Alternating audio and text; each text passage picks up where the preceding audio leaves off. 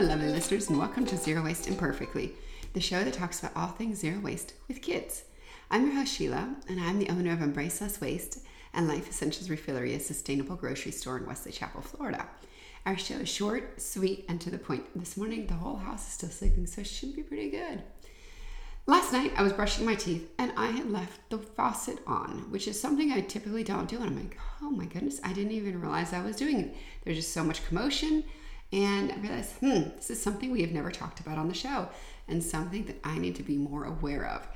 So I did some quick calculations and a little bit of research, and it looks like most newer faucets, let's say from the last 30 years or so, have aerators in them. And so they're only able to put out about 1.2 to 1.5 gallons per minute.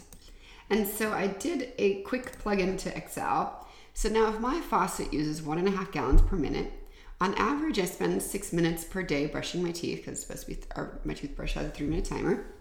I do this 7 days a week, and there's 5 people in my household. So every week, if we leave the water on while we're brushing our teeth, we waste 315 gallons. So I took that number and I multiplied it by 52 weeks, so the amount of weeks per year, and that comes to 16,380 gallons per year.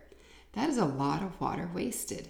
And it's an unnecessary waste. It's not like we're just doing laundry or running the dishwasher. This is water that all we had to do was reach down and turn the faucet off.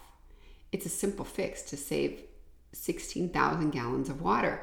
And at a time when you see on the news every single day that water is scarce and there's so many shortages and there's all kinds of rules and regulations placed in when you can water and the uses for the water. And I know here in Florida, sometimes we're already restricted on the days of the week we can water our grass.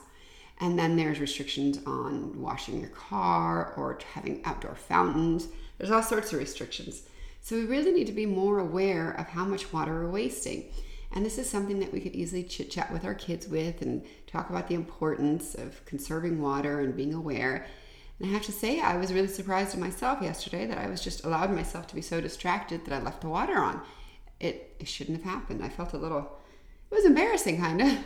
Here I am. I talk about being aware of what we do and I was not doing it. It is not good. So yes, I need to be better at this. And then it made me think that maybe it's not such a bad investment to go ahead and replace faucets with a motion sensor faucet. It seems to make sense because with 3 children in the household, the chances that they do the same thing I just did yesterday is pretty high. So what are your thoughts? Have you ever calculated how much water you use per year or how much you let waste? I'd love to hear. And what have you done to instill these values of saving water and turning the water off and only turning the shower on when you're actually getting in it and not letting it run while you run downstairs to go get something? How is it working for you? I'd love to hear from you. You can find me on all platforms at Life Essentials Refillery. Have a great day.